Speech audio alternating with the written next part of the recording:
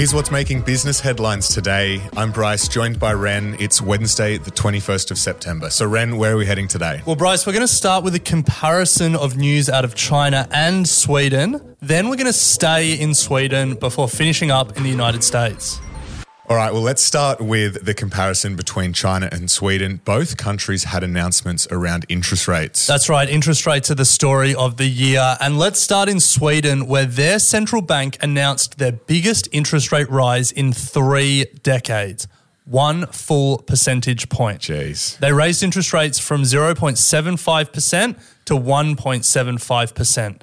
Now, this gives Sweden the joint honour, or whatever the opposite of an honour is, as having the single biggest rate rise this year by a major Western country. Actually, equal first, tied with Canada, who made a similar increase in July. So you might be wondering why it takes such a big swing, and the answer is inflation at 9%. So that's Sweden. Now let's turn to China, where their central bank also made a decision around interest rates, but they chose to leave interest rates unchanged. That's it, Ren. The biggest difference between Sweden and China is inflation. Inflation in Sweden is at 9%.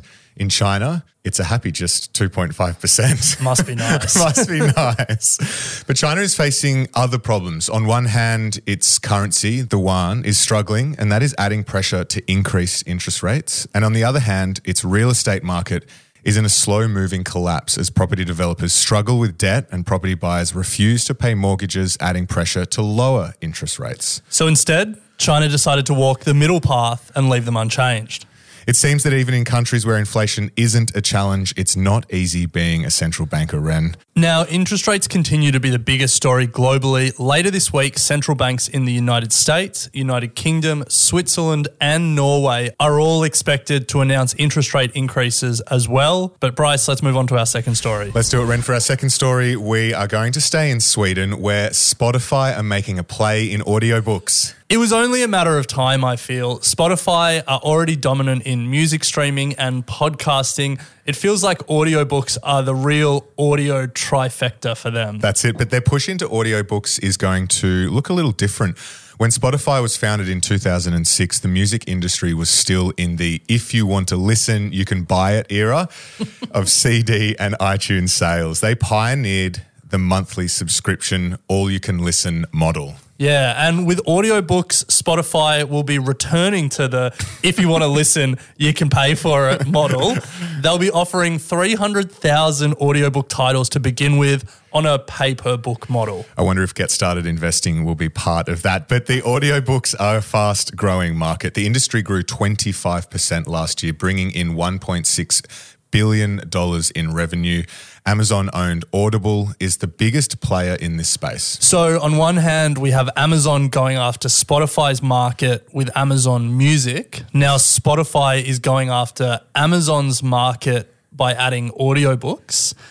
Spotify have a habit of taking on the big tech players. They took on Apple and Apple Music and held them off.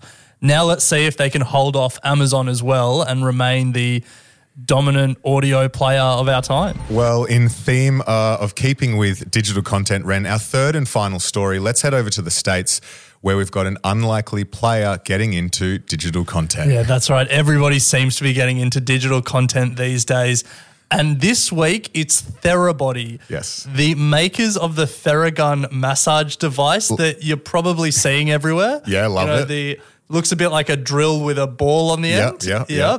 They've just raised $165 million in venture capital and have announced plans to invest in digital content. In 2020, Therabody brought in $224 million selling those massage guns. Not bad. Last year, that was up 77% to $396 million. Now, the company has announced their capital raise, which includes investments from comedian Kevin Hart and model Karlie Kloss. There you go. Good business to be in, the massage gun business. They've also announced 8 new products, including smart goggles to help relieve facial tension and headaches. they've announced plans for a whole body wellness center named Reset. All I'm imagining is just heaps of massage guns pumping you at the same time.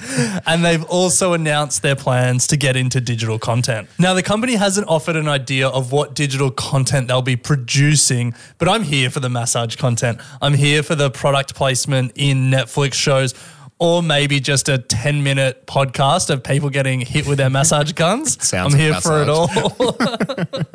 Anyway, Bryce, before we get too far down that rabbit hole, let's get to our fact of the day. Let's do it. So, Ren, today, $2 billion a day. That is how much a rail strike in the US would cost the economy. Staggering amount. 1/3 of US freight moves by rail.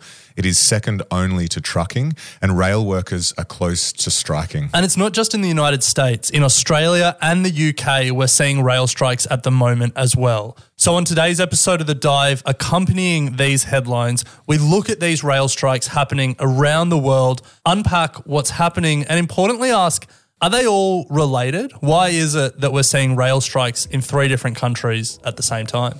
Another fascinating story that you can listen to now on The Dive in your feed. That'll be us for today. Thanks for listening and have a great day.